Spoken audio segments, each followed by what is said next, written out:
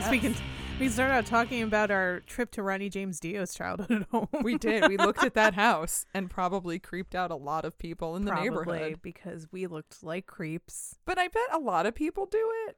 I assume so. Look, if you get the street right next to your house named after you and it's Dio Way, you're going to get a lot of people.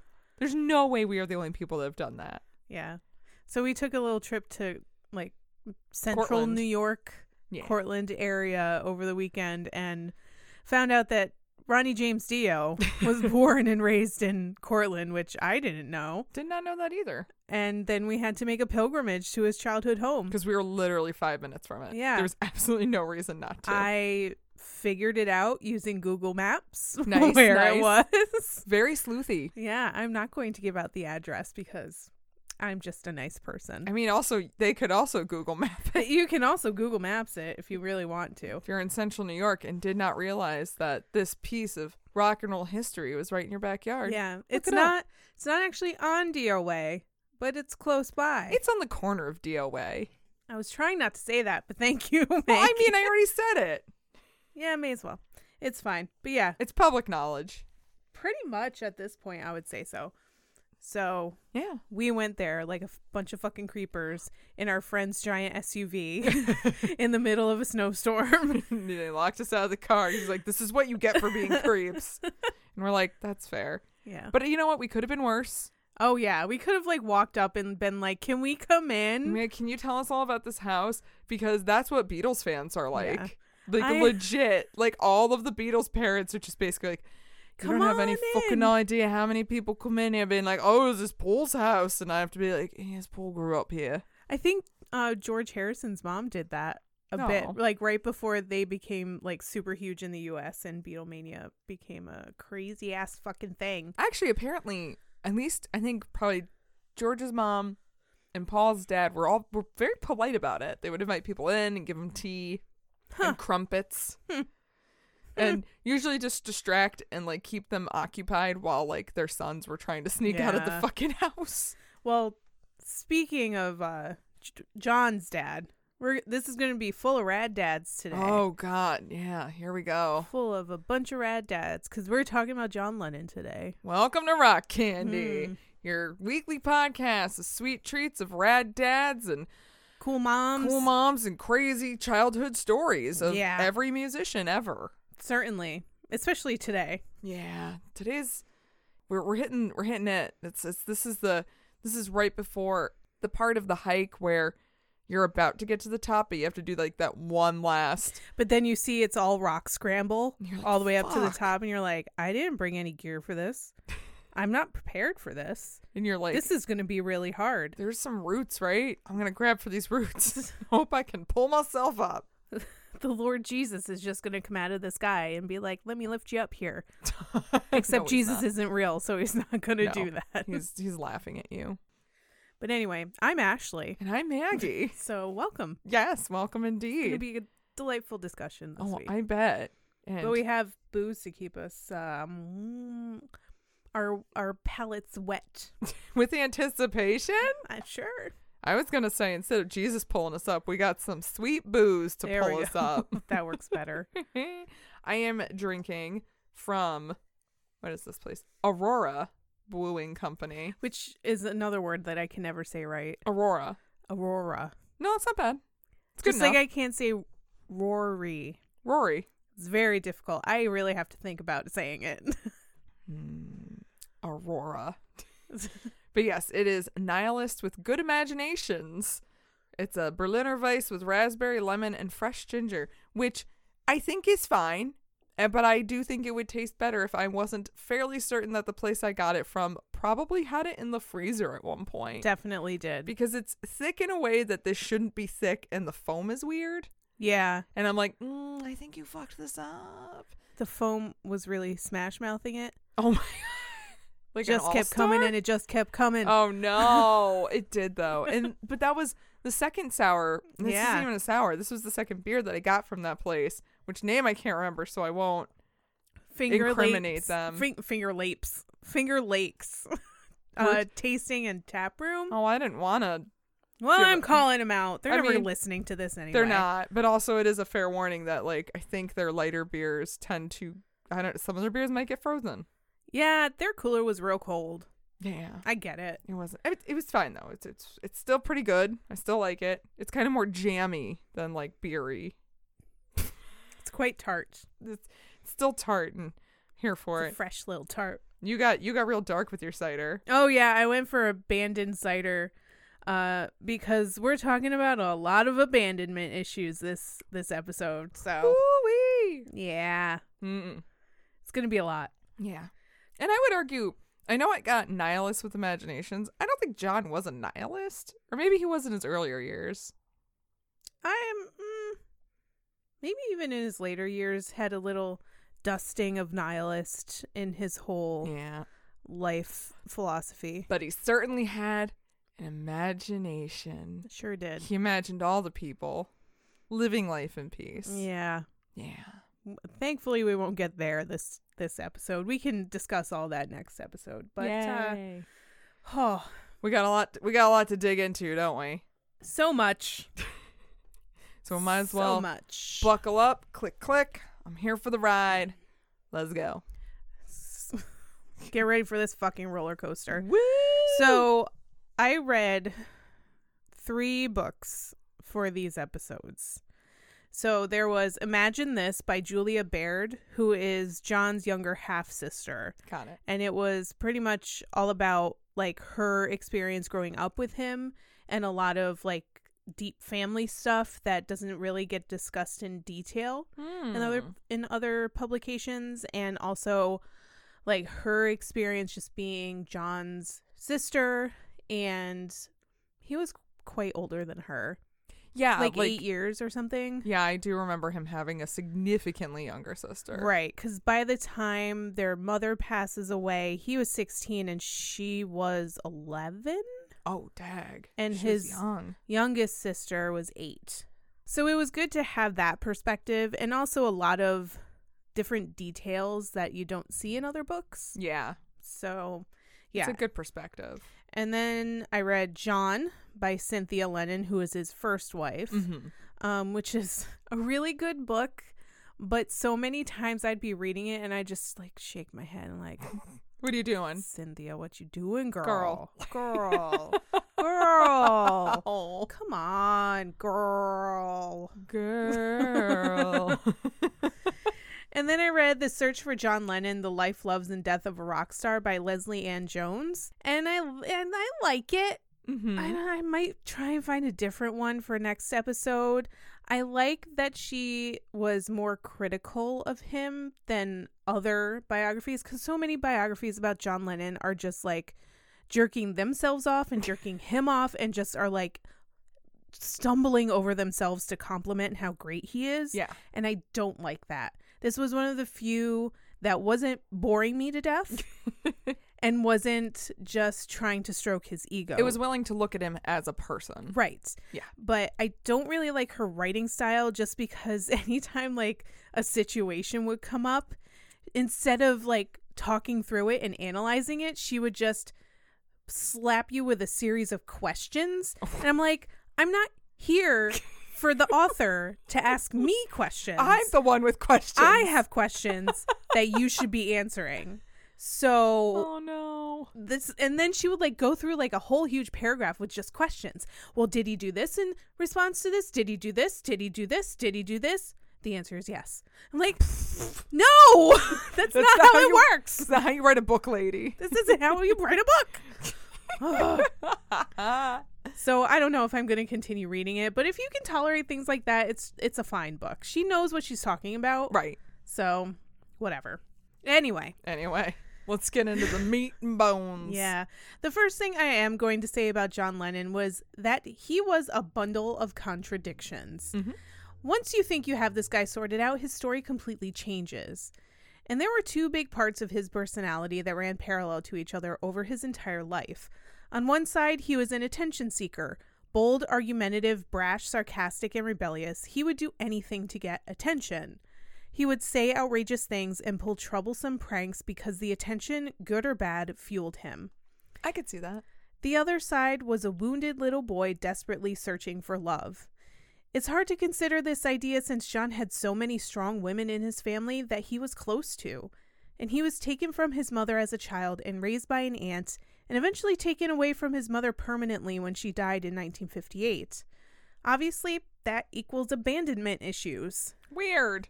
Huh. John sought love from as many women as possible as an adult, but would always push it away for fear of being abandoned again. Oh, that makes sense. Yeah. Oh, yeah. We'll get into it a lot, but yeah, every time he found a woman that he really, truly, deeply loved, he did something to fuck it up. Yeah. Oh, yeah. John Winston Lennon was born October 9th, 1940, to Julia Stanley and Alfred Lennon, nicknamed Alf. Some people... Did he like to eat cats? Did he come from a different planet? Maybe.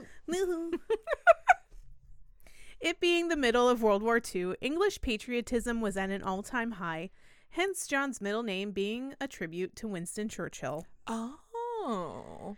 There is a lot of history preceding John's birth, and it's actually worth getting into a bit because it deeply influenced John's psyche, his future relationships, and his career. Oh, shit. Okay. So we're going to get into some family business. All right. Finally. Some juicy goss. Here for the hot gas about the Lennons.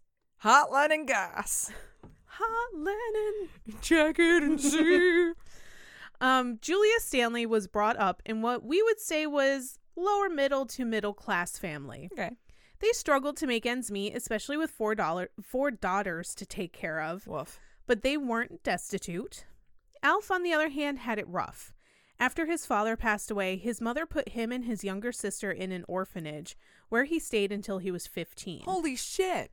Yeah. That's crazy. She had, altogether, his dad, taking into consideration like stillborns and children that died shortly after birth, they had like 15 children.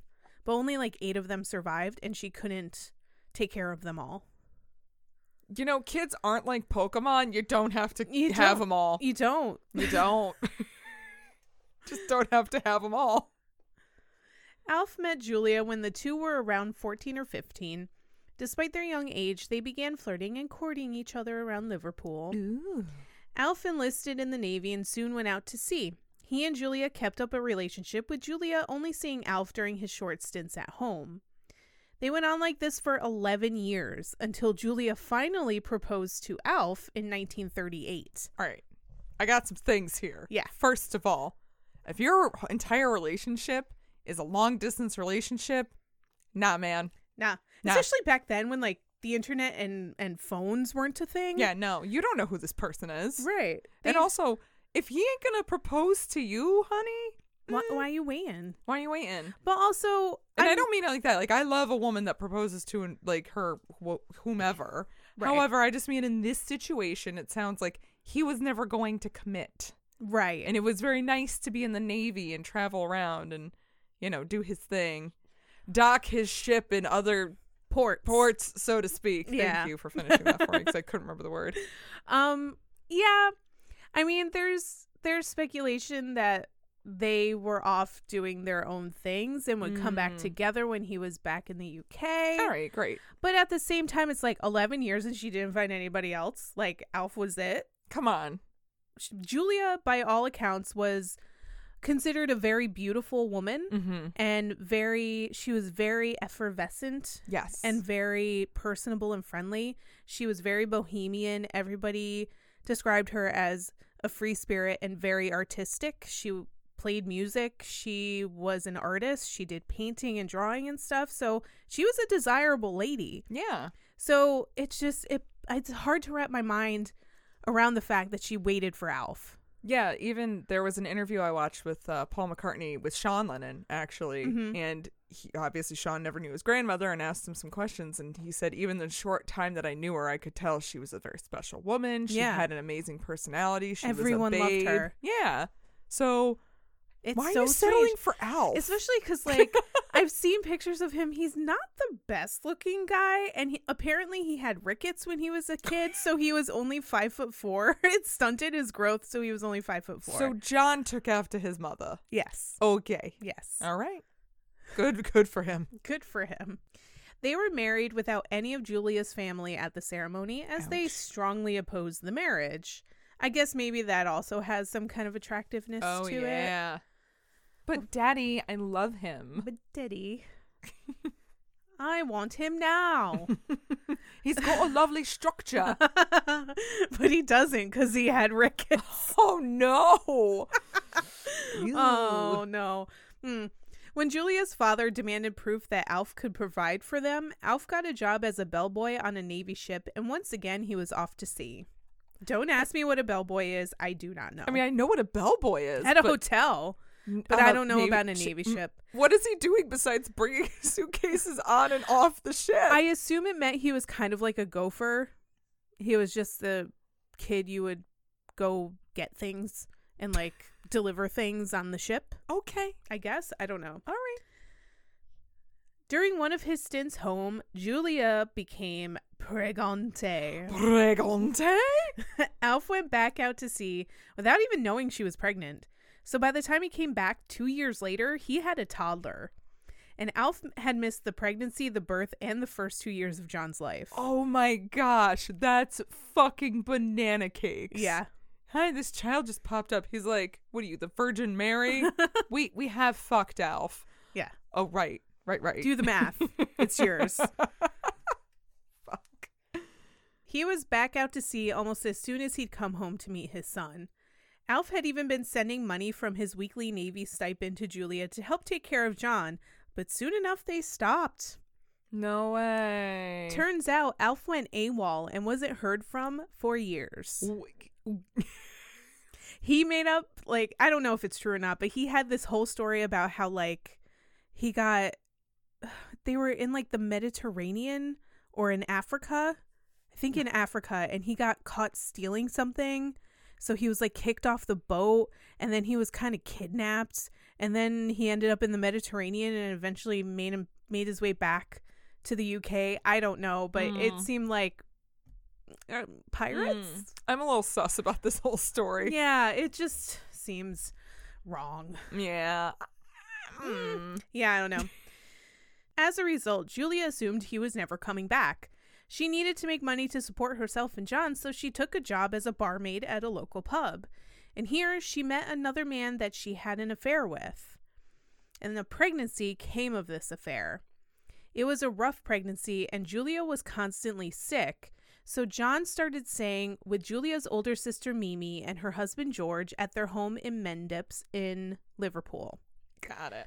Mimi was exactly the opposite of Julia. Woof. Julia was always described as a little ahead of the times, bohemian, free-spirited, friendly, and easygoing. And Mimi, on the other hand, was rigid, traditional, a bit Victorian, and never, ever, ever vulgar. I feel like in this context, calling someone a bit Victorian is actually a dig. It is. She's a bit Victorian. Yeah. Like super prude, super prim and proper. Ugh. Yeah.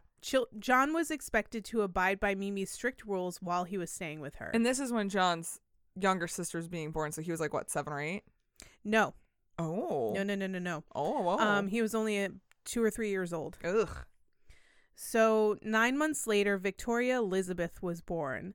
This was super scandalous because back then, no matter what bullshit your husband was pulling, a woman did not sleep with another man. Fuck that. Tisk, tisk. I fucking hate it. Stop it. Yeah. If she did and she ended up pregnant, she could get an abortion, but it was illegal, dangerous, and shameful. And she could give birth, but she had to be careful. Women would be sent away conveniently before she started showing and come back after the baby was born, and either the baby was given up for adoption or the family would pretend the grandmother was actually the mother. I don't like any of this. Yeah. I don't like a thing of this. Yeah. It was obvious, considering timing, that Alf was not the father of Victoria. Maury's like, I don't even need to bring this to the DNA test. Yeah, no. So in this case, Julia gave Victoria up for adoption. Oh. She was adopted by a Liverpudlian couple who changed the baby's name to Ingrid. That's a pretty name. It is. The husband was from Norway, so Julia assumed that they brought her to live permanently in Norway. But in reality, the family moved only down the road from Julia and lived there the entire time. Wait, did she not know that? She had no idea. Oh my gosh. Yeah. That's bananas. They didn't tell her anything. I don't think she wanted to see. Yeah. Or like her family was like, no, you can't go and see this child because it would be so scandalous and our family doesn't want any of that. Your family sucks. Kinda. Like they're super like, they were just so fucking uptight about, appearances and so annoying. This was a very difficult situation for Julia. She was dealing with the loss of a child and suffering from postpartum depression. Mm. She suffered from it after every pregnancy, but it was especially difficult here since she was forced to give away her first daughter. Right. And of course, John was confused, being only a few years old, told he can't be with his mother right now, knowing she's in pain somehow because she's crying all the time, and is confused that he can't see his baby sister he was told he'd have. Oh. But Julia continued working at the pub. And here she met another man named John Dykins, nicknamed Bobby. Julia... What? Where? At the pub. No, I mean, where do you get Bob from, John Dykins? I don't know. The nicknames make no sense. God, the nicknames here. I can't remember Mimi's real name, but her nickname was Mimi, and it had nothing to do with her real name. Oh. Her other older sister, Anne, was nicknamed Nanny, and her younger sister, Harriet, was nicknamed Mater. I don't know. I don't get it. All right, sure. You know what? Fine. Hands in the air. I don't care anymore. Fine. So why not Bobby? Why not Bobby? Why not? Julia and Bobby fell in love, and soon enough, Bobby was calling on Julia at her parents' house on Newcastle Road in the Penny Lane district of Liverpool. Oh. Penny Lane? Gonna get it? No, I got that.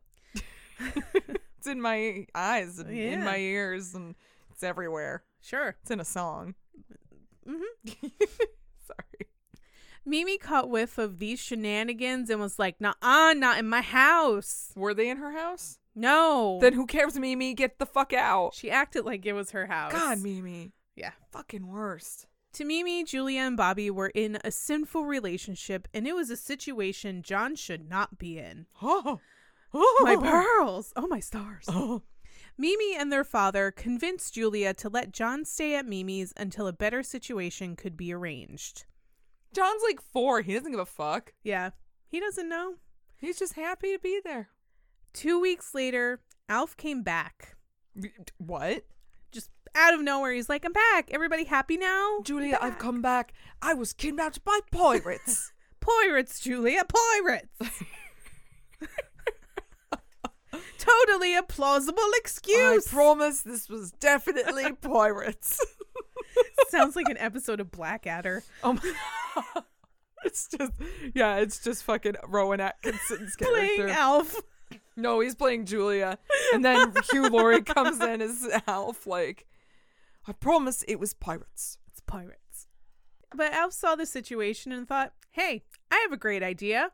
I'm going to kidnap my own son and whisk him away to New Zealand to start a new life. Perfect. Solves everything." What? Yeah. That's not a solution. Not at all. Luckily, Julia found them at Alf's brother's house in Blackpool before he could emigrate with John to New Zealand. Holy shit. In a stroke of brilliance that totally wouldn't have a lasting impression on a 5-year-old boy for the rest of his life, Alf told John he had to choose between his mother and his father. Come on. Which one did John want to live with for the rest of his Come life? on.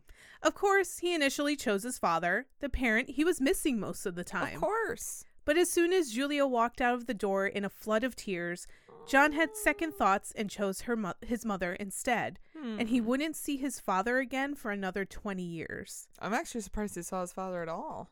This time? Just like ever again. Like, yeah.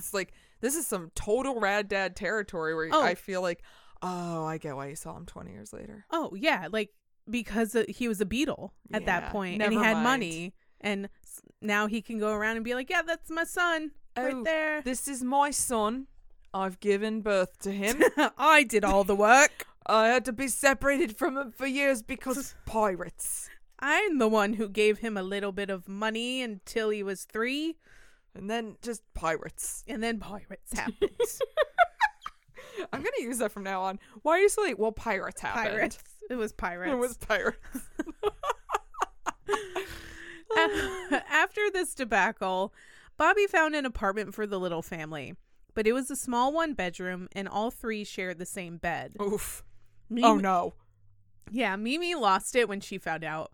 She considered Julia and Bobby to be living in sin already, so the thought of the couple and little John sharing a bed was basically abuse to her. Oh, my... For fuck's sake. Like, I just picture her being one of those crazy right-wing Christians. Like, will somebody think of the children? Yeah, because literally a piece of paper from the registrar's office saying that Julia and Bobby were married will make everything better? Yeah. How? Like, that's so stupid. Actually, no, it's not going to be that. It would be a marriage in a church that would make everything better, I'm sure. You better get married in the eyes of God. She went through 2 social workers before she convinced a third one that John should be removed from the house. By convinced, do you mean gave her money and said, please help computer? Or just went through as many social workers that it took to find one that was like, no, this is bad. Third time's the charm. But also, like, third time, like, maybe look at your life. Look at your choices, Mimi. Yeah, maybe if these 2 saying, no, it's fine, then maybe it's He's fine. with his mother, who he chose to be with. Yeah. Mimi, you're being a straight bitch. And also, like, do you really think they're fucking that much in the bed with the kid, like, in between them? Right? What is wrong with you? Well, anyway. So John was removed and then placed with Mimi and George at their home at 251 Menlove Avenue in Mendips. Menlove Avenue? Menlove Avenue. Menlove Avenue. In Mendips. Menlove Avenue in Menlove Avenue, Mendips. Wait, did Mimi and George have kids? They did not have kids. She chose early on in her life that she was not going to have children. But that was her choice. Weird, though, how she kept feeling the need to have... to butt her fucking nose into everybody else's business about their kids. And also, like, have John stay with her all the time. Right. She could have, like, said, oh, you have to stay with your grandparents or you got to stay with the other sister. Right. She felt the need to take this kid on herself. But I didn't want any kids. You lying bitch. I hate Mimi. You fucking cunt. Obviously, this was devastating for both John and Julia. They'd finally been reunited and living as a family, and Mimi tears them apart again because she was just a pious prude. She's a straight bitch. She allowed John to visit with his mother when time allowed, but as the years went by and Julia and Bobby continued making a family together, the visits became fewer and farther between. By 1949, Mimi refused to allow John to see his mother. Why? Because she could. But no, like, Julia's doing exactly what she wanted her to do. She's living with this dude, having a family, clearly settled down. Yep. Like, what do you expect her to do? Her fucking husband fucked off to New Zealand. Right. Why is nobody mad at Alf? Why is everyone just like, Julia, you fucking floozy, you bitch? Well, Alf's a proper man, and he can do whatever he wants. Apparently. That's just, it, like... Like, Alf tries to kidnap her son. And they're still like, but you sleep in the same bed. No. Like, come on. I fucking hate it. I hate everything about this. How about you spend your time trying to find out where the fuck Alf is and where the fuck his money is that is not coming to support his child? Or how about you just, like, live your best fucking life as a dink? Yeah. Because you are living your best fucking life as a dink right now. And also, Bobby is doing his part. He's being a father to John, and Alf isn't. Bobby is supporting Julia and John, and Alf isn't. So who's more of a father right now? Alf, because biologically. Because biologically. In the name of the Lord. Because that paper from the registrar's office says, yo, Alf, you the dad. They got Maury Povich up in here going, Alf, you are the father. And then Julia's like, I told you. Where my money? I told you. And then fucking Mimi's like, I don't like any of this. Why are we on Maury? Who's Maury? Hi, this sounds scandalous and vulgar. Fucking Mimi. I can't. She wasted no time trying to turn John into a small version of her. She wanted him to be a prim and proper child, only speaking when spoken to, seen and not heard. So as a teenager, of course, John is going to rebel against all the rules. Good for you, John. John grew into a troublemaker at Quarry Bank High School, pulling girls' hair, pranking teachers, and often getting sent to detention, and even wrote his own newspaper called the Daily Howl, which is apparently more like scandalous drawings of teachers and other students and like making fun of them and drawing pictures of weird creatures and stuff like that. I would have loved this. Yeah. I totally would have been friends with John in high school. I'm like, yeah, this is great. Keep it up. He and his best bud, Pete Shotton, would skip school often, and sometimes they would sneak off to Julia's house for the day, which made Julia pleased as punch. Oh, she was chuffed as puffs. She was. John would secretly visit Julia and his younger half-sisters, Julia and Jackie, as often as he could without Mimi finding out. Wait a yes, minute. they're both named Julia. Okay. Both named Julia. Never made that connection till right now. And I'm like, wait, what? Yeah, there's a weird... Yo, names be so weird in this shit. They have a lot of female juniors in their family, too. All right. It's weird. Progressive? Sure. All right.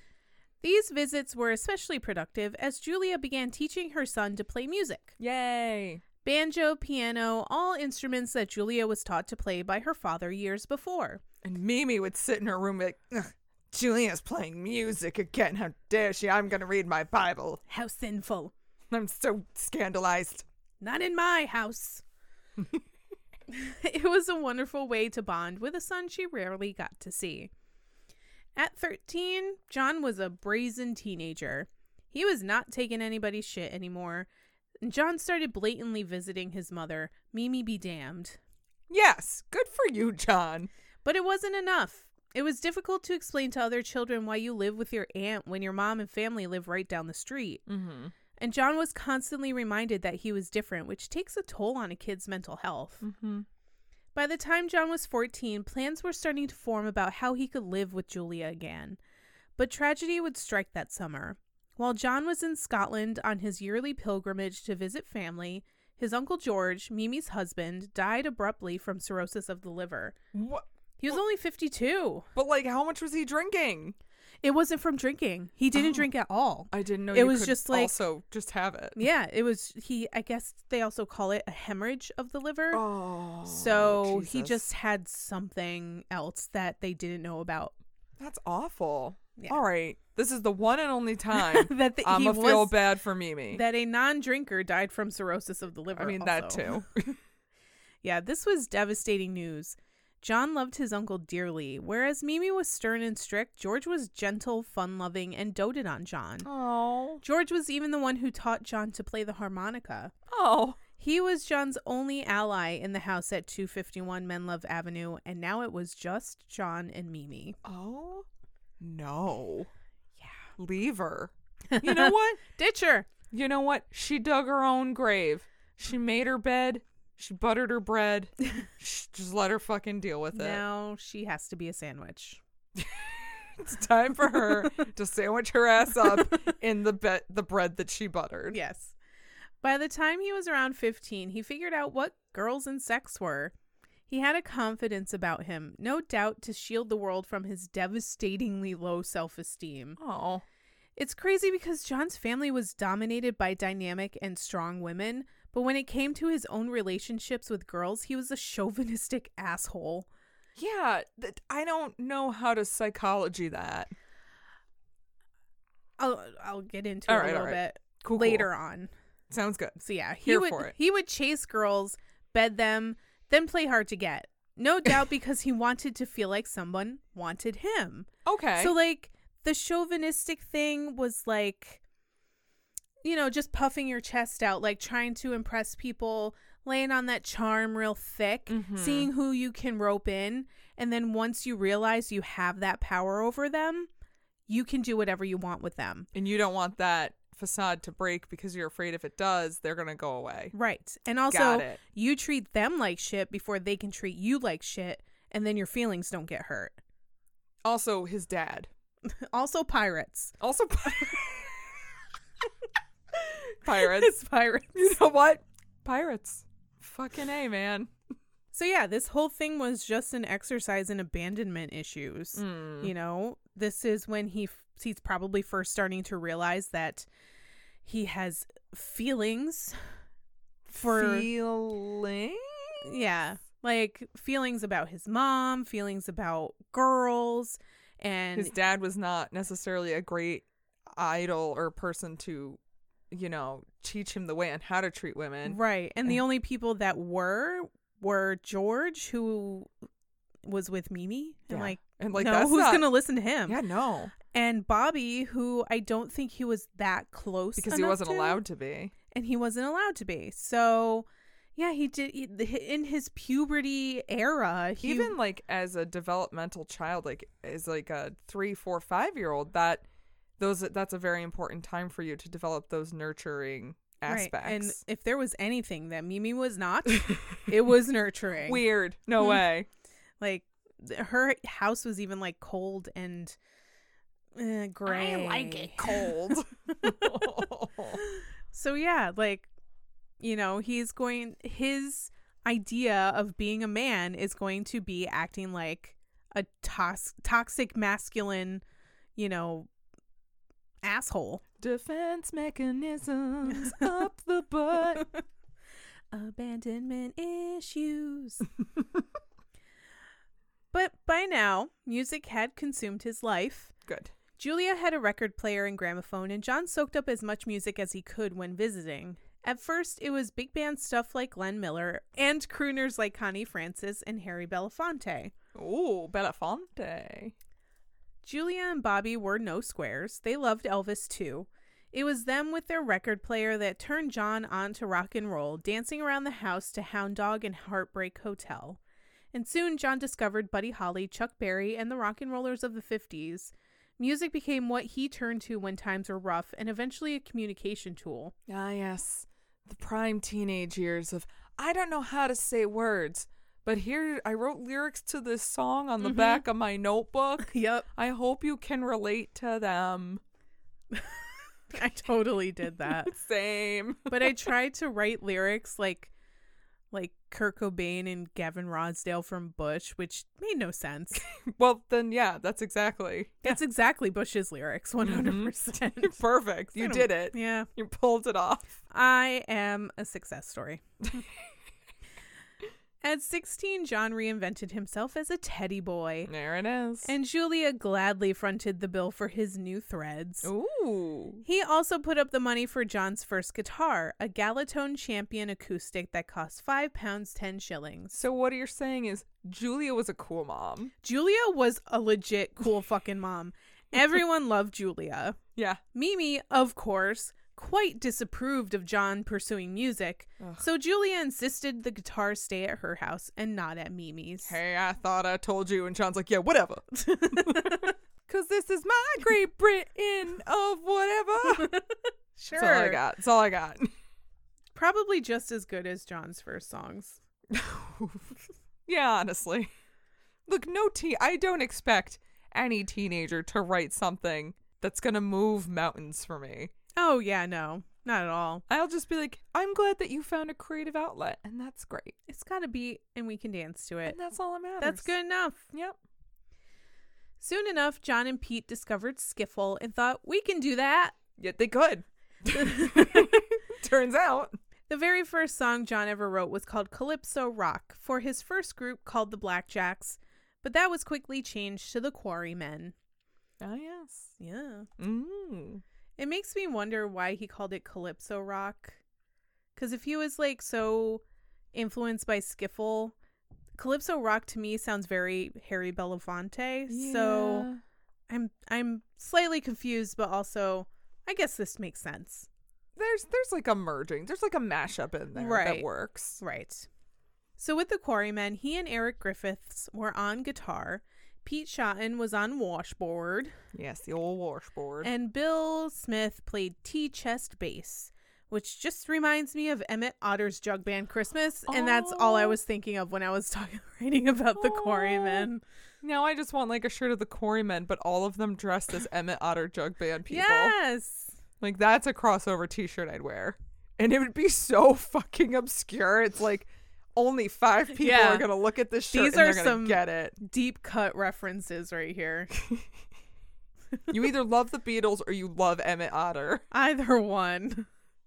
Or both. In this case, I'm good with both. Same. The boys played small gigs at neighborhood parties, weddings, and basically anywhere they could get hired. Sometimes the shows were a success. Sometimes their sets were cut short because the audience hated them. Oh. It was a gamble every time. They were like, this doesn't sound like Herman's Hermits. I want out. Where's Peter Noon? God damn it. I want to hear about structure. I mean, daughters. But Julia thought they were the greatest thing since sliced bread. 'Cause she's a good mom. She encouraged John's musical endeavors and practically begged his band to practice at her house. She taught them popular songs to add to their repertoire and was just a straight up fan. Her encouragement meant everything to John. So the Quarrymen were doing pretty good, playing shows around Liverpool and growing a fan base. A 15-year-old Paul McCartney caught one of their shows at St. Peter's Church in Woolton, Liverpool. It was introduced to the band by their bass player. Impressed by Paul's knowledge of the guitar, which was arguably better than John's and Peter's, and his deft piano playing, Paul was asked to join the group. He's like, all right, I'm impressed enough. Why don't you come join? I mean... Also, you can probably teach me how to play, and I'd like that. And, like, at this age, like 16 or 17, John looked at any younger guy and was like, I'm doing you a favor. Yeah. And that's pretty much how he felt when he let George join the band eventually. Yeah. And he was far more accepting of Paul than he was of George. Which is, sure. We've had this discussion 20 times. We can have it another 20. And I think a lot of that was because George was better than him. Oh, George was better than both of them. Yeah. And that's why Paul wanted him in the band. And that's why John didn't want him in the band. He's like, oh, fuck. If he comes in the band, everyone's going to know how bad I am. Exactly. Like, he only wanted people to come in if he could use them in some way. And we'll get into this when I talk about Stu Sutcliffe, but... I was going to say at least none of them are Stu Sutcliffe. Oh. But, I mean, that was his thing. He wanted a really good band, but he didn't want anybody to be better than him. So, that's probably why he continued to insist that he be, like, lead on everything, basically. When I do anything in a group, I'm like, I want you all to be better than me because I'm garbage. But what I'm good at is organizing people. Yeah.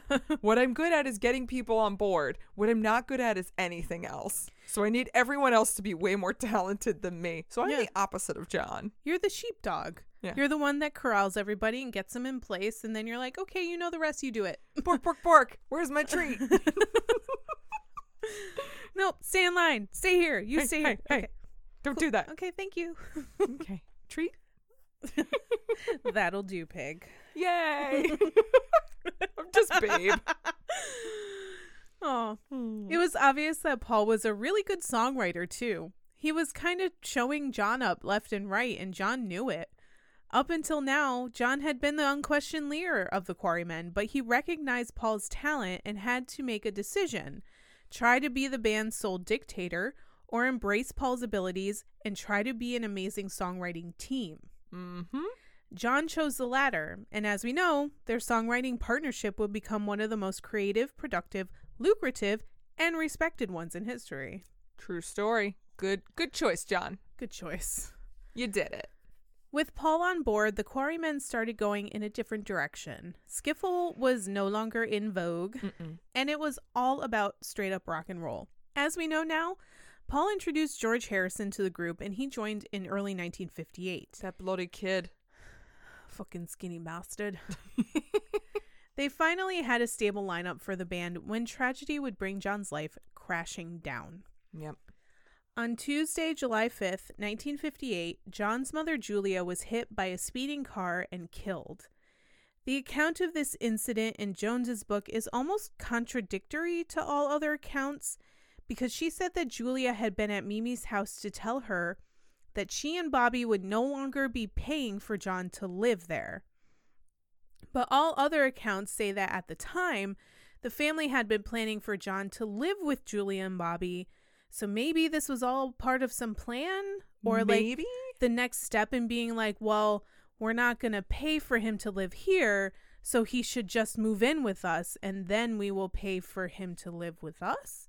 What I don't recall, know. yeah, because I recall reading in the Gospel According to the Beatles, they actually go into this, and John was getting ready to move in with Julia and Bobby. That's what everybody was saying. And he had just seen her. Like, I can't remember if he was at her place or she was at their place, but he had just seen her, and on the way back, she got hit by the car. I think he was at Mimi's, and he went to Julia and Bobby's and was hanging out with Bobby waiting for her to come back. Oh, yeah. Because I knew, like, it's, like, super doubly traumatic because they were...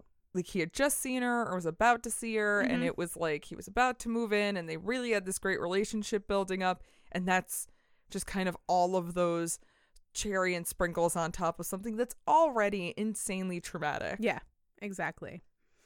But anyway, Julia was visiting Mimi that evening, and at around 9:45, she left her sister's house.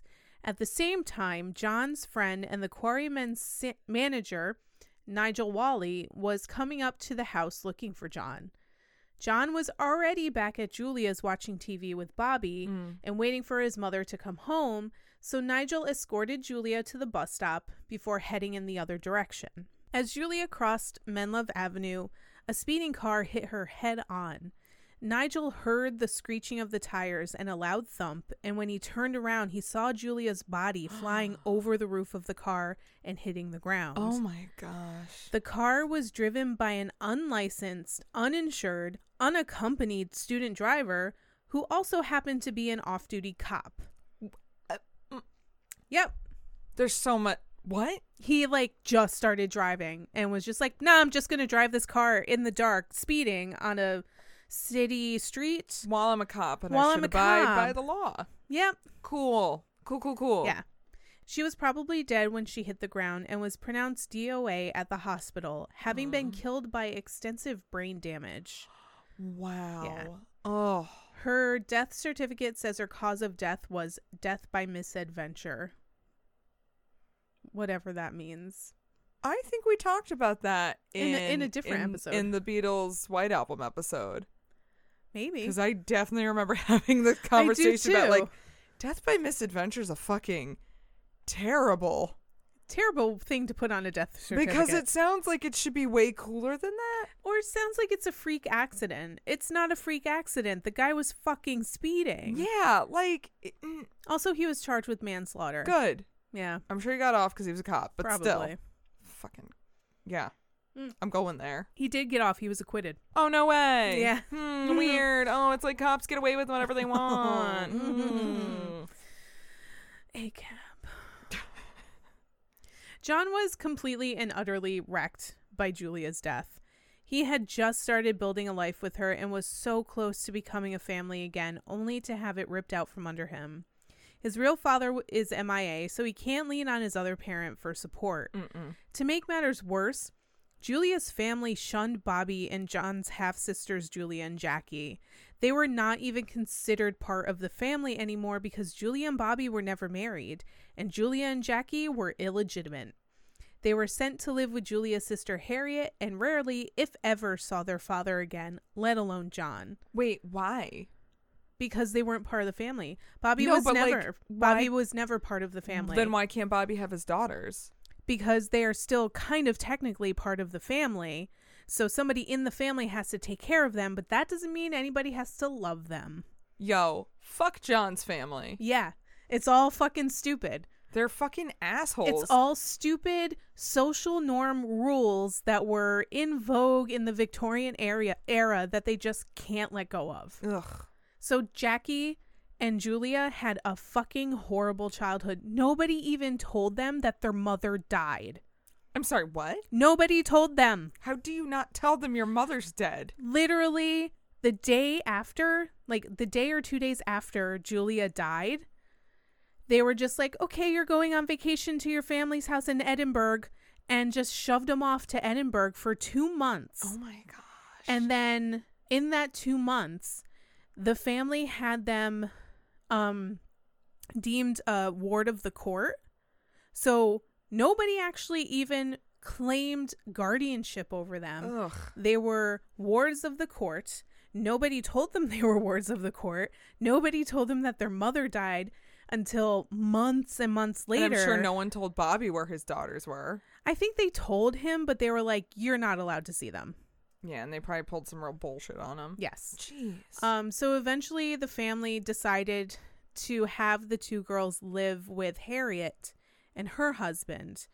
So they went back to Liverpool, live with them, and still nobody had told them that their mother died. Jesus fuck. So one morning, their uncle, I think his name was Norman, he woke them up like really early and brought them downstairs and was basically like, your mother's dead, she's in heaven, and you're never going to see her anymore. So they lost their shit and were screaming and woke up everybody in the house. Good. And Harriet and her husband proceeded to have an argument in front of them over why he told them. I mean, and he was like, somebody needs to tell them. They need to know that their mother's never coming back. that's okay. It's true, but his valid points all around. Execution is terrible on this one. Like, but everything here looks good on paper. Oh, did you execute this? Oh no. Yeah. But I mean, the English were never known for their like loving and gentle explanations and coddling. So no. I can understand where they were pretty brash about this. Especially not this fucking family. Right. But not the way to go about any of this. Yeah. So anyway, Julia and Jackie grew up in Harriet and Norman's house.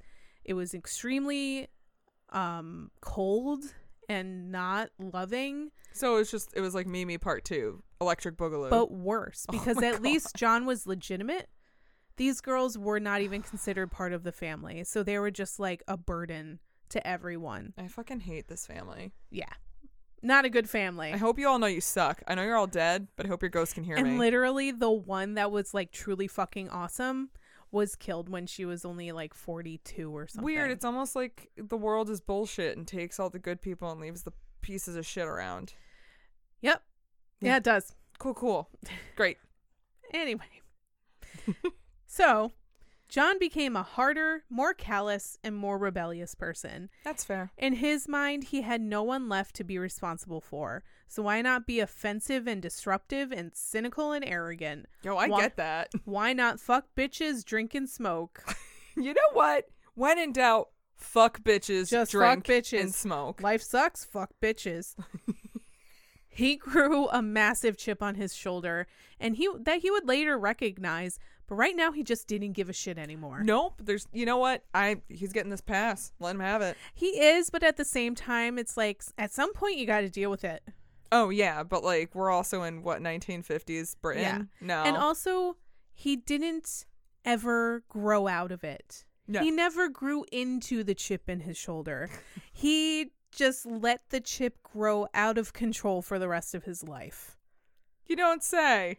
So and he let this like manifest into very unhealthy relationships as he continued in his life. So while I understand how he got this chip on his shoulder, I'm not going to be like, no, that's fine. Because it's not fine. Oh no, I'm letting him have it for right now. Yeah, and it's not entirely his fault. It's also his family's fault because they're a bunch of dick bags. Yeah, they're a bunch of big bags. Bunch of dick bags. bunch of dick bags. Right now, what John needed was a rock to stabilize himself. He found that in Cynthia Powell, a fellow art student at the Liverpool College of Art. John had just squeaked into the school, only after Mimi and a nice teacher at Quarry Banks High School intervened. John didn't give two shits about school and slacked off considerably, failing his O-level exams and not getting into any other schools. I bet. His apathy followed him to art school. Cynthia was the exact opposite of John. She was proper, quiet, shy, had her shit together. He was carefree and dangerous and chock full of charm. So, of course, the play-by-the-rules girl is going to fall for the bad boy. Oh, yeah. But deep down, they had more in common than met the eye. Both had a parent die when they were teenagers, and John very much needed a mother figure in his life. And Cynthia became that person to him. It's like John's gonna keep picking mother figures to be with for the rest of his life. I wonder why. Huh. It's almost like he has abandonment issues. Weird. Nah, you know what I think it is? Pirates. The pirates made him do it. He was abandoned by the pirates. Jesus. Their relationship baffled not just themselves, but their friends too. Mm-hmm. Cynthia's mother hated him, which made him more appealing, but there was also the thrill of being a part of John's life. She was starry-eyed about everything he did and said. His personality was so compelling that she felt privileged to be a part of his inner circle. But even more than that, Cynthia wanted to fix him. Oh, I can fix him. No, Cynthia, you can't. This is why I'm like, oh girl, You why? in danger, girl. Girl, you in danger. Girl. That's really what that song's about. Like, John's just going, girl. Danger. Danger Ops. Danger Ops. His whole entire biography can just be called Danger Ops. Everybody fucked up. Girl, get out of here. Oh my God. I just can't fucking stand a person who's clearly just with people they have to fix. I'm like, yeah, but it's the savior thing. Like, they want to be the person that fixes them, that they have to rely on, and both of them were fucked up from a parent dying. right. But then, Cynthia, maybe you should be the savior to yourself. Oh, that's so deep. I know. Thank you so much. Yeah, he was a broken mess since his mother's death, so now it was Cynthia's job to mother him and fix his faults. In return, she gets to say that future rock star John Lennon is hers. Not enough. It's not worth it. It's not worth it, Cynthia. But no friendship better describes John's personality post-mom death better than his friendship with Stuart Sutcliffe, the new bassist for the Quarrymen. Stu and John met at art school, where John fucked off most of the time, but Stu was a star artist. Startist. That too. John knew from the start that what he could get out of Stu, and that was help developing his art skills. Yeah. But there was kind of an ulterior motive here. Wait, that wasn't the ulterior motive? Not all of it. All right. They needed a bassist. And since Stu wasn't that great at it, and Paul and George were better musicians than John got him in the band ostensibly to make him look good. I never made that connection. Yeah. It's not just that he was good looking and had the look. Wow. It was because John wanted to use him to look better. Wowie wow. And shit, John. Yeah, he was kind of a shit guy. Jesus Christ, John. Go to therapy. Anytime Stu fucked up, which was a lot because he didn't know how to play bass, right? John would berate him for it. And Paul was like, then why the fuck is he in our band? Yeah, why is he here? I didn't want him here. You brought him. He's got lousy structure. He really did, Kick him out. No, fine. I'll see you for hours and teach him how to play the bass tab. It's easy.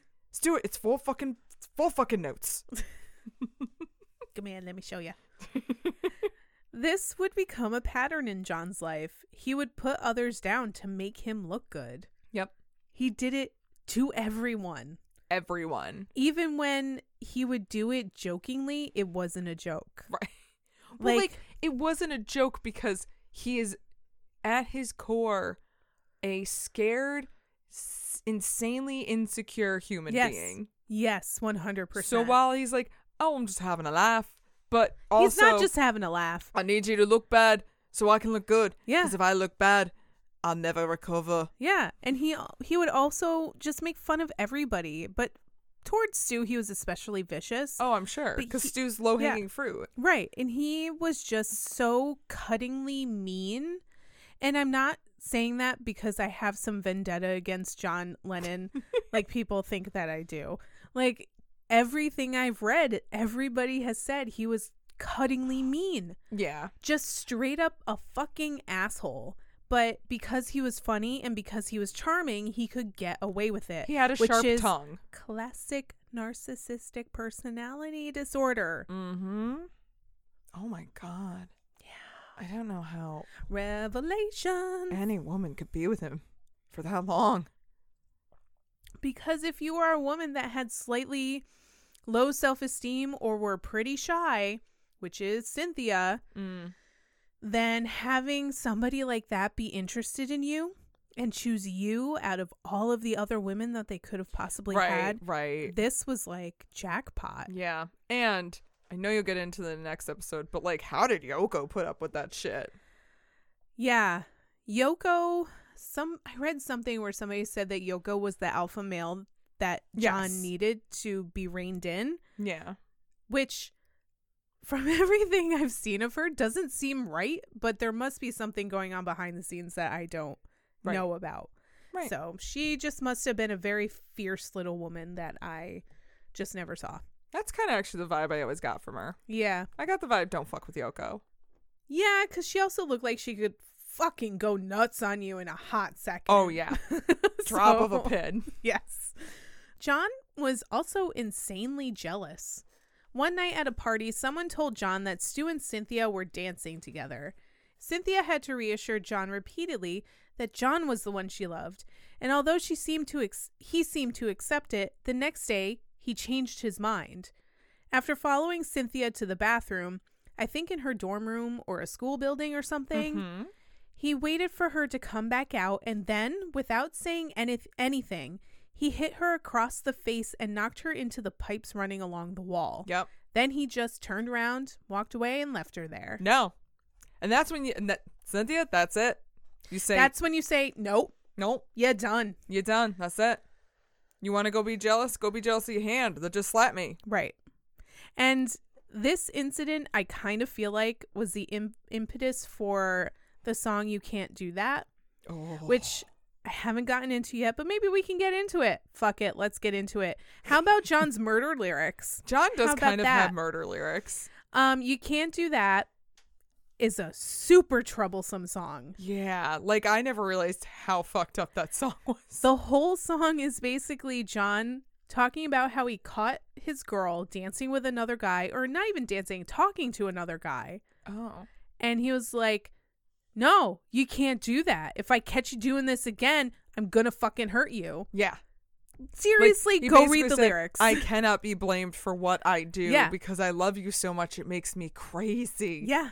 Like, exactly. Yo, you want a fucking gold star class in what not to date? Read the lyrics to You Can't Do That. Yeah. And if you have ever felt that way in a relationship, or if you feel that way in your current relationship, the GTFO. Yeah. Pork chop sandwich your ass out of there. The whole song is basically, I cannot be blamed for what I do when you talk to another man. Even if you're just answering a question. Seriously. I'm sure I'll get into it more next episode because that's not the end of it. We didn't even talk about the murder shit, so talk about that later. Okay. So yeah, he hit Cynthia. She smacked her head on the pipes and fell, and he just left her there. So Cynthia broke things off with John after the attack. Oh, good. But 3 months later, they were back together. But you know what? At least like she didn't immediately go back. I'll take what I can get here. Like most abusers, he said he was sorry and it would never happen again, but just please take him back. Weird, but then maybe don't hit her. That could be something you could work on. And it's something you can 100% work on. Cynthia relented, and she said that he never physically harmed her again. He would still be emotionally and verbally abusive towards her and cheat on her left and right. Oh boy. But not physically. Cool. Little victories. I guess. When you're dating John Lennon, it's the little things that count. At least you didn't get murdered. At least he only wrote about it. Oh. John and Cynthia had been together for almost 2 years when the boys went to Hamburg. This was his first introduction to hard drugs, preferring to use Preludin. Yeah. Basically a diet drug. Yeah. It kept them awake for like days on end. Amphetamines to keep him awake for long performances. Cynthia said that John did not cheat on her while abroad, but all other accounts point to he sure fucking did. Yeah, I think they all fucked around. Pretty sure he fucking did. I'm pretty sure they all fucking did. Like, it's well documented that he fucking did. We all know the first stint in Hamburg turned out. And while the boys were pretty much kicked out of Germany, John could still see their popularity grow. Of course. Mimi, however, was not impressed. No way. Like, Mimi wasn't super chuffed as puffs about her nephew, becoming a rock star. She wasn't jazzed. So weird. Oh my God. No way. When he and Cynthia visited after he got back from Germany, she erupted after seeing the new leather jacket John bought for Cynthia, then threw a roast chicken at them and screamed at them to get out. What is wrong with her? No, what she's is like nuts. Actually, you know what? Like she was. This clearly all runs through the family. Like all the social personality disorders clearly run through his family. Oh yes, John is 100% half Mimi and half Julia. Yeah. He's got the artistic, musical, free-spirited, do whatever I want streak from Julia. And when he's good, he's good. Yeah. And then he got the super rigid, you have to do what I say, no questions asked, just fucking do it side from Mimi. Yeah. He is those two women in one package. Wow. And he can't find the happy medium. No. He is always one or the other. He is a very strictly yin and yang person. Yeah, and I think he's either one or the other. I think those extremes are the reason why he would lash out and be violent sometimes. Right.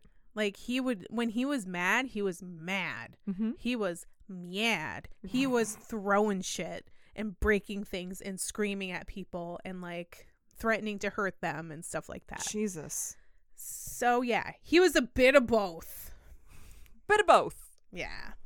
And it's just so fucking stupid that she threw a chicken at him. Yeah, why would you waste that chicken? First of all, I'm sure it was quite a delicious chicken. I'll give Mimi this. She was probably a decent cook. Well, this was a chicken that they bought from a deli or something, like a rotisserie chicken. Oh, but those are delicious. They are delicious. So she wasted a chicken. But she was just pissed off because Cynthia was wearing a new leather jacket that he bought for her. Even though he had been sending money to Mimi while he was in Hamburg to help her out, she was mad because he spent money on Cynthia instead of sending it to her. I fucking hate Mimi.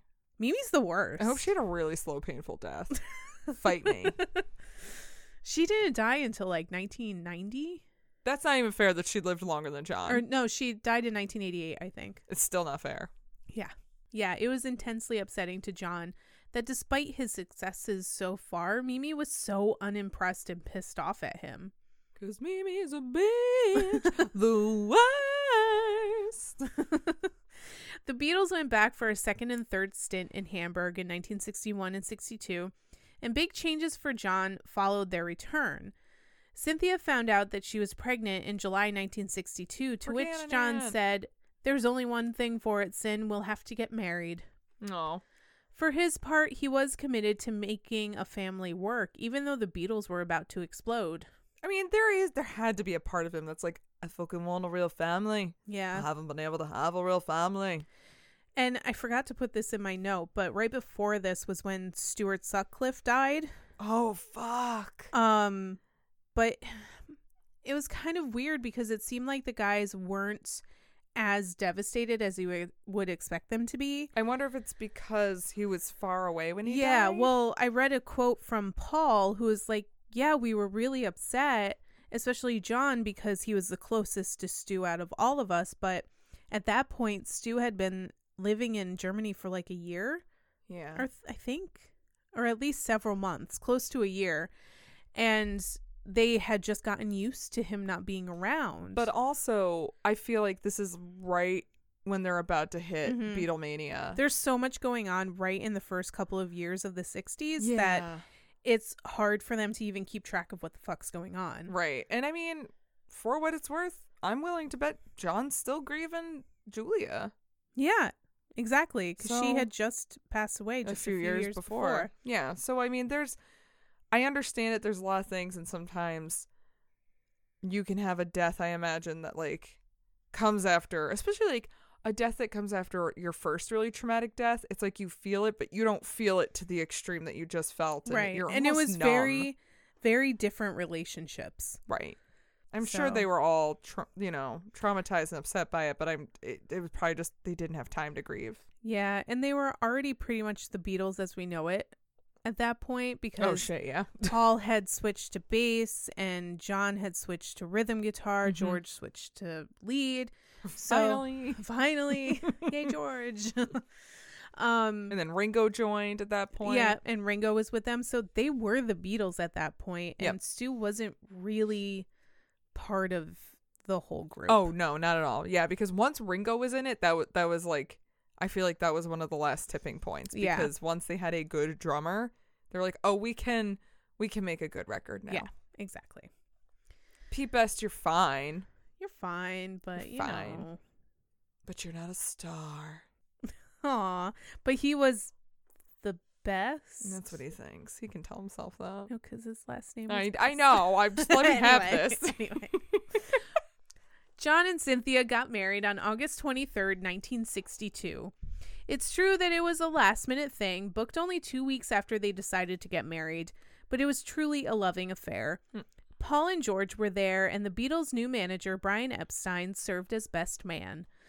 The event happened at the Mount Pleasant Registrar Office, and they celebrated at Reese's restaurant, mirroring exactly Julia and Alf Lennon's wedding 24 years prior. Oh, hey, they had the piece of paper that Mimi wanted so bad, so it's totally fine. Yeah, but Mimi didn't want them to get married. So I take it she wasn't there. Oh, no way. Nobody in Cynthia's family was there either. Oh, Jesus Christ, everybody's terrible. Yeah. This kind of just makes me hate everybody's families. Except for, like, honestly, Paul, George, and Ringo had decent families. Yeah, they did. They all had good fams. They did. Poor John was the only one who, like, well, them are really Had some sucks, shit. guys. He had some shit. Brian Epstein also gave his unused flat on Faulkner Street in Liverpool to the newlyweds to live in as long as they needed. Oh. This kind gesture preceded a sharp demand. No one can know they're married. Nope. Since the Beatles were just about to take off, it would be severely off-putting for fans to know that one of them had an old lady at home. It was for the greater good of the band that no one knew about Cynthia or the baby she was about to birth. It's such a weird, toxic, horrible mindset, right? Yeah. Because, first of all, you shouldn't be into a band. Here I am touting my purest ways. But you shouldn't be into a band just because you're attracted to them. You should be into them because you think their music's good. Yeah. Also, like, I'm never gonna watch, like, I had a huge crush on Daniel Johns from Silverchair. Oh, didn't we all? But, like, I knew I was never going to marry him. Right. So, like, if you had a For the girlfriend, simple fact that, like, he lived in Australia. How can we do long distance? It's only 1997. But, like, I would never stop listening to a band. Cause, like, oh, no, he's married. No. First of all, and, like, second of all, like, everybody gets divorced. But it's just such a weird, social construct to put on people. And then to tell, because there is a negative outcome of that, of like, every woman who dated a Beatle was treated like absolute shit. They had literal death threats. They were attacked. They were like, Maureen was accosted one night. Mm-hmm. Like, Linda was absolutely panned for being an American, like, broad. Yeah. Divorcee. Yeah. I'm sure Patty had her own levels of bullshit to deal with. Like, it's so weird to promote that unhealthy. Like, I would want to go to the girls like, I'm married and it's fine. Yeah. You're not here to, like, I don't know, try to marry me. You're here to listen to my fucking music. And if you're not here to listen to my fucking music, you can get the fuck out. Which, it's hard for me to just wrap my mind about having that level of fanaticism. Yeah. Just because I'm not like that and I've never known anybody like that. No. And I really think that if you do have that level of fanaticism, there's something wrong with you. Yeah. So to think that many people were on that level... Yeah. is terrifying. Right? And they had to face these people every single night of their life. Yeah. I don't know how they managed that. And it's sad, too, because then you have their significant others who couldn't even go to shows to support them because they would get mauled. Yeah. That's not fair. Yeah, like... You're actually doing harm to people's lives. For her almost entire pregnancy, Cynthia had to basically lock herself in the Faulkner Street flat. Aww. And then it got to a point where she didn't feel safe there anymore because I guess it just wasn't that great of a neighborhood. Oh, okay. And also they had like this weird sort of break-in once when John was there. So, like, these people came to the door and asked for somebody named Carol. And they were like, nobody named Carol lives here. Sorry, go away. Yeah. And then a little while later, they heard the same people break in the front door and then came to their flat door and was like banging on it so hard they thought they were going to break it. Jesus. And they didn't go away until Cynthia screamed at them. So she didn't feel safe there. So she actually ended up moving in with Mimi. Oh my God. If there's ever a repellent to keep humans away, it's fucking Mimi. So while she was, during the rest of her pregnancy, she was living in Mendips with Mimi. And mind you, Mimi had, even before George had died, they had taken in like college students as boarders. Oh, yeah. So they would have like almost a constant rotation of college boarders. So once the boarders moved out of the upstairs, Mimi moved upstairs, and then Cynthia moved in downstairs. Jeez. She was like, it was better than the Faulkner Street flat, but it was still cold and uninviting.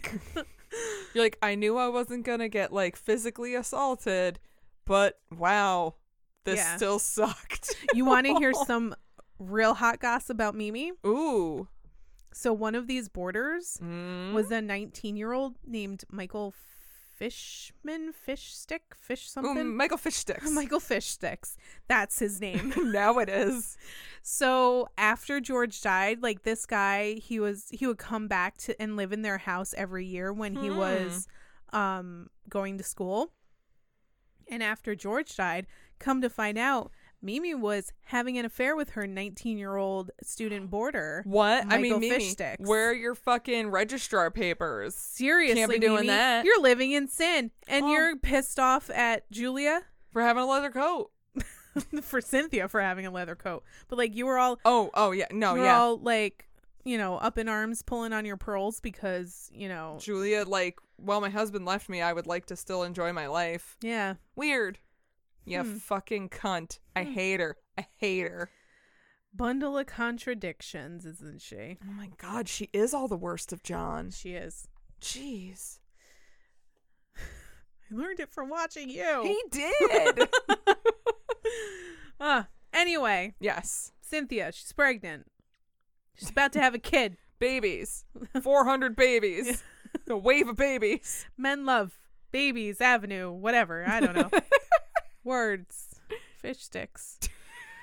Pirates.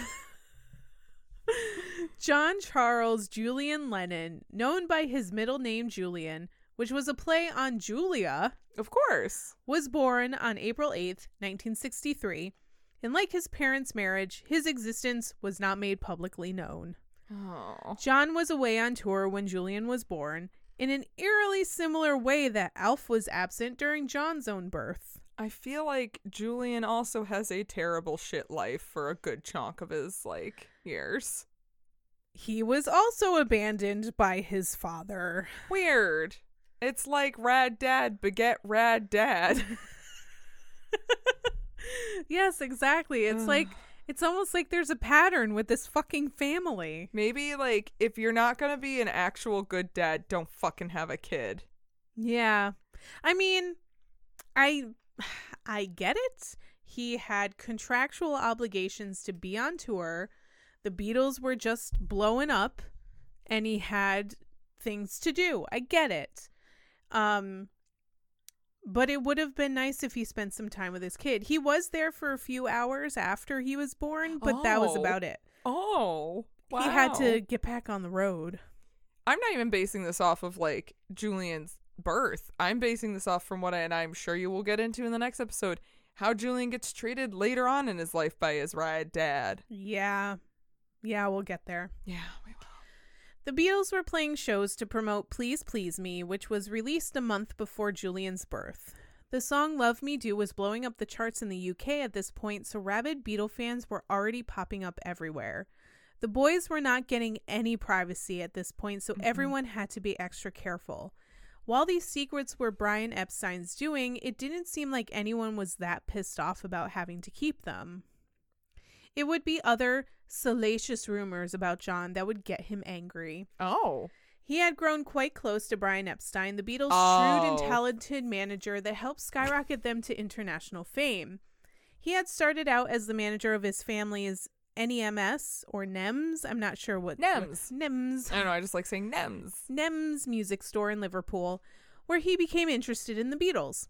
He eventually met them after a show at the Cavern Club and successfully convinced them to take him on as their manager, despite never having managed a band before in his life. He had the charisma. He did have the charisma. He proved to know what he was doing, which is why John and Cynthia trusted that not talking about their relationship was a beneficial thing. The newlyweds didn't go on a honeymoon right away, so as not to rouse suspicion, but also because Cynthia was pregnant. Yeah, like that's not a fun honeymoon. Not at all. I wouldn't want to go on my honeymoon when I was pregnant. That's not a funny moon. That's Danger Ops. That's a Danger Ops moon. Instead, only 3 weeks after Julian was born, John and Brian went on vacation to Spain. Wait. Mm-hmm. Wait, John and Brian. John and Brian. Not John and Cynthia. No. John and Brian. Yeah. Okay. And then in her book, she was like, I was fine with this because, you know, I knew he needed a break and I was busy with Julian. So I just said, go ahead. And that was when I was like, Cynthia! Stop it! You need to get it. Do you hear yourself? She needs a sassy gay best friend. Yeah. Who's like gonna be her get it girlfriend. Like, Brian Epstein should have been the sassy gay friend and he wasn't. Well, Brian Epstein was the other kind of gay friend. Yes. Okay. Yeah. Yeah. Cynthia gave him her blessing to go, feeling like John needed a break from touring. The two had a great time abroad, and John even described their relationship with Brian as an almost love affair. Yeah. It was no secret that Brian Epstein was gay. It was an open secret that no one was allowed to speak of. John was the only one that was allowed at times to crack jokes about Brian's sexuality. Hey, Brian, I heard you like to suck dick. Basically. And he would, all right, that's it. Not going to talk about it anymore. The thing is that John would crack jokes, but they weren't funny. Oh, no. They were mean. Weird. It's like John likes to be mean so he can stay on top. And they weren't just funny ha-has. They were racist and they were homophobic. He would call him a Jew fag. He suggested he call his autobiography like Queen Jew or something like that. Oh my God. Yeah, like he would just ran around calling him the F word all the fucking time. Woof. All the time. Oh, John, come on. But he could crack jokes about it, but to everyone else, it was off limits. I also just feel like the other three Beatles would be like, I don't think we can make those jokes. What seems wrong? Let's not do it. I don't know. I have a feeling that George probably got in on the homophobic I could just picture like here's a scene. You got the four Beatles, Brian Epstein. They're all in a room together, and then Brian and John walk off, and then George would be like, I wonder where they're going. Oh. And then you just have Paul and Ringo like, oh, that's it. That's all you're getting from us. We can't make any more jokes. It feels inappropriate, John, but so saucy. That's a real saucy joke there, John. No. But yeah. But the time they shared in Spain was John's first time hanging out with someone who was openly gay. And I think that experience, away from anyone who knew who he was, because nobody in Spain could recognize him. Right. It allowed him to indulge in his own sexuality. It wasn't necessarily an affair or even an almost affair. It was just John finally not being a chauvinistic asshole, but getting in touch with his sexuality. Right. And probably letting his guard down a little bit. Yeah, and that was probably the one and only time he ever did it. Yeah. And then he would never do it again. I don't know too much, but I do know he and Brian had a very close relationship. Yes. And I don't even mean in a sexual manner. I do mean like they were very friends. good they friends. Were good friends. Yeah. Yeah. It didn't last long, though. A few weeks after getting back from Spain, Paul had his 21st birthday celebrations at the Cavern Club. The club's resident MC, Bob Wooler, went over the PA and said, "How was your honeymoon, John?" He was just making a joke, but John had to protect his sexuality, so he beat Bob up. Of the incident, he said, quote, "He called me a queer, so I battered his bloody ribs in." I'm so uncomfortable with all of this. Yeah, like Bob was literally asking him about his honeymoon with Cynthia because he didn't realize that they didn't go on a honeymoon. I don't even know that he realized Cynthia was pregnant and had a baby. I don't even know if he realized he even went anywhere with Brian. Right. Oh my God. So he made that joke, and instantly in John's head, he was like, he's calling me gay. He's calling me a queer. I'm not a queer. So he had to protect his own sexuality by beating him up. Jeez. This is the whole thing where it's like in private, John could be like a really vulnerable person. Right. And actually get in touch with, you know, his sexuality or his feminine side or whatever. Just not be an asshole. But then as soon as somebody makes any sort of vague reference to it in public, he has to puff his chest out and, you know, slap his dick on the table and be like, want to talk about being a man? I can tell you about being a man. I'm a man. Look at this. Look how manly this is.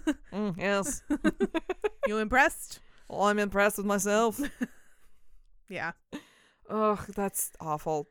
I just feel like everybody else sitting there was like, I don't know how to handle any of this. Yeah. Brian Epstein died tragically in 1967, and it's often said that that moment sparked the end of the Beatles. Mm-hmm. They were in India with the Maharishi Mahesh Yogi's ashram at the time of his death, and the Maharishi's advice was basically keep smiling. Oh, fuck you. Also, I'm really impressed that you could say all that properly. Sorry. Sort of. But like, fuck him. He's a piece Fuck of shit. that guy. I don't like him. I don't like him.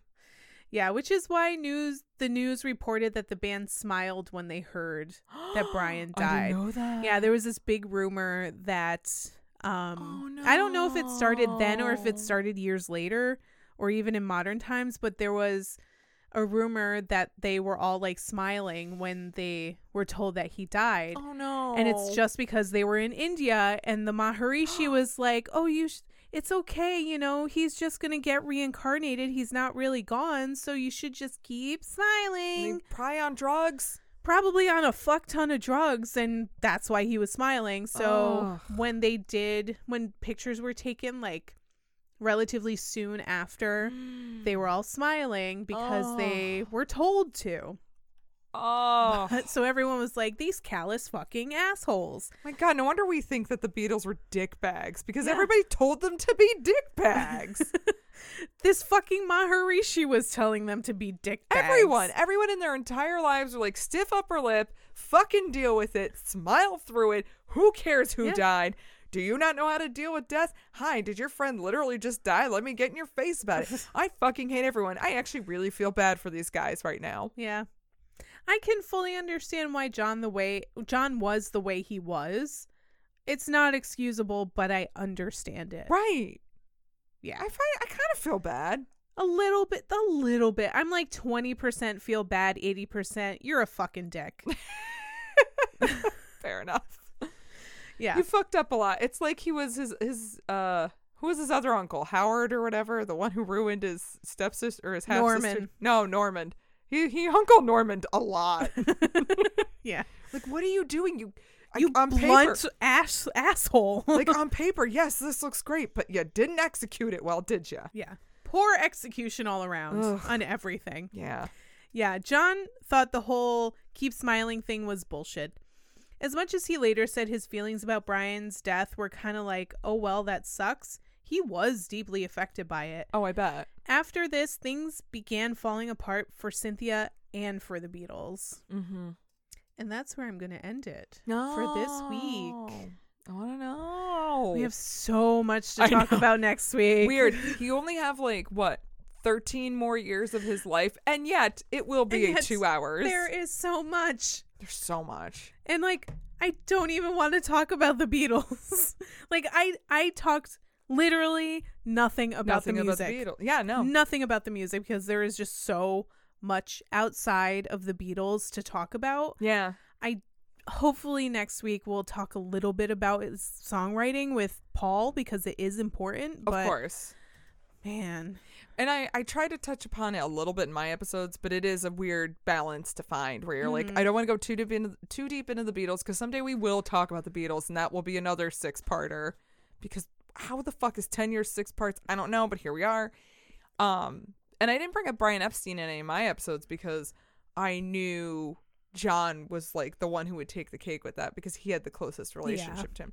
And I think he wasn't their manager when he died, right? Like they had replaced him. I don't think they had yet. Or he completely. just like quit or something. I think he took a back seat to that's a lot it. of things. And I don't think he was really okay with this whole like Maharishi phase that they were going through. So he was kind of like, I'm just going to step back. You guys are clearly into this. I don't like this LSD thing. I don't think and I think this it had is something to do too with like them starting Apple Records, but I could probably. be wrong. Because, I honestly don't really know. I'm not going to talk out my ass because I don't know. Right. But either way, I thought, either way, his death was really sad, and I knew it really affected John. Yeah. He had a crazy life. Dude was only like 20 when he asked to be their manager. Yeah. Honestly, Brian Epstein should get his own episode. Oh, yeah. I would absolutely do it, because he was one of the very, very, very few people that was out, let alone like out and doing successful things like that, so. In showbiz especially. Yeah Wow. I don't know, John's a very complicated person. Extremely complicated. There's so many layers. I think he's gonna get a lot worse in the next episode. I think his yang is really gonna overflow his yang in the next one. Yeah, the next episode is just going to be like, and then he cheated on this person, and then he cheated on this person, and then he cheated on this person. And it was never his fault. Amazingly, it was never his fault. All of his failed relationships, whether they be romantic or friendships, were never his fault. Yeah, and he also gets involved with some shady people. Oh, yeah, he does. So I think I've brought them up a couple times. So, like... I got a spoiler for you guys. His name's Harry Nilsson. Oh, my God. Harry Nilsson, like also Harry Nilsson in The Apartment of Death, like oof. Oh my God, I actually kind of feel bad for him now. God damn it, all I do is feel bad now. I don't know. I can't tell if we should feel bad for Harry Nilsson or not. Maybe we can do an episode on him and decide then. Yeah, you're right. But you know who was the real big catalyst for John? The Pirates. It was all the Pirates. The Pirates are the MVPs of this episode. So. And as far as we know, Alf is still hanging with the Pirates. Yeah, right? What point. The fuck ever happened? Oh, we'll talk about Alf in the next episode, yeah, I'm sure. We'll get into Alf. He'll come back. Oh, Alf. Do we want him to come back? No. Okay, good. Probably not. I don't think John wanted him back John, either. can I get some money? You're real popular now. But I think why don't you fuck off? I think he was probably one of the first rad dads of rock and roll.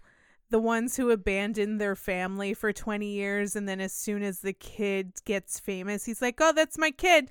Hey, that's my kid. I have all of this shit. You want it? Pay me $1 million. Oh, hey, but kid, you owe me $1 million. Oh, my God. Can we just make a hall of shame of rad dads of rock and roll? And just, like, rock and roll. Throw darts at them? Ugh. I fucking hate so many pieces of shit. Anyway. Thank you guys so much for listening. We hope you guys enjoyed it. We hope you got a lot out of this. I feel like I did. We all did. We all did. And you know who else did? Who? The Pirates. Oh, you know what? We don't give the Pirates enough credit. They are great. And if you guys are enjoying this, and maybe this is the first time you popped in, we have episodes on all the other Beatles that came right before this. So you can check it out our website, rockcandypodcast.com. And also, you can get links to our social medias. We got Instagram, and we got Twitter, and we got Facebook. Hit us up on those, and we'll talk to you. We post funny videos, or we post funny photos. We don't really do videos. We post a lot of We'll do stuff. We're trying to get better at social media. We downloaded TikTok. We're getting there. We looked at it. We're going to work on a Twitch, maybe. We're going to keep looking at it. Guys, we're trying. We're working real hard at it. And also, if you want to give us some money or you want to give us some beer money, or, just be like, hey, you deserve this. Gold star. Ooh. You can go to our Patreon at patreon.com/rockkittypodcast, and you can give us some money, and we will give you some swag and bonus episodes in return. Indeed. Yes. So, yeah. And also we have merch.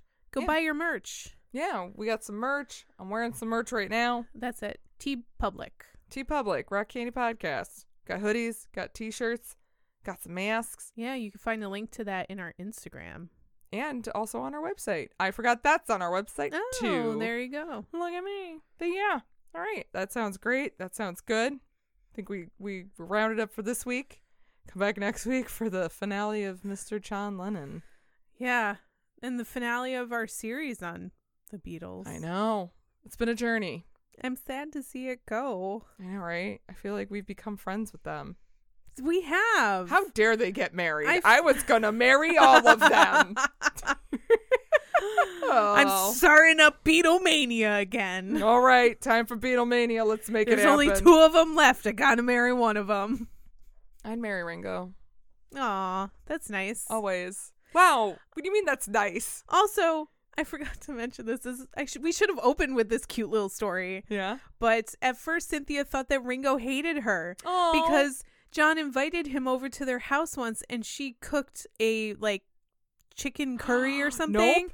And she didn't realize he had health problems. And he can't eat things. And he was like, no, I don't want it. And then ignored her the rest of the night. She's like, he hated me. Oh, no. Ringo he has no stomach. He just couldn't eat it. And she didn't realize that until later. All he wants for dinner is bread and butter. Yeah. And also, she and John would eat that same dinner all the time because she couldn't cook and neither could he. So that was the easiest thing. Oh. They would put bananas on it. Ugh.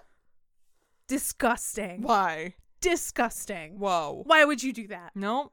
All right. With that note, I'm leaving. Bye. And All we're right. done. And we're done now. All right. Until next week, party on, Ashley. Party on, Maggie. Party on, you crazy kids out there. Pirates. Do do do do do. Pirates. Do do do do do do do. You don't do that though. You can't do that.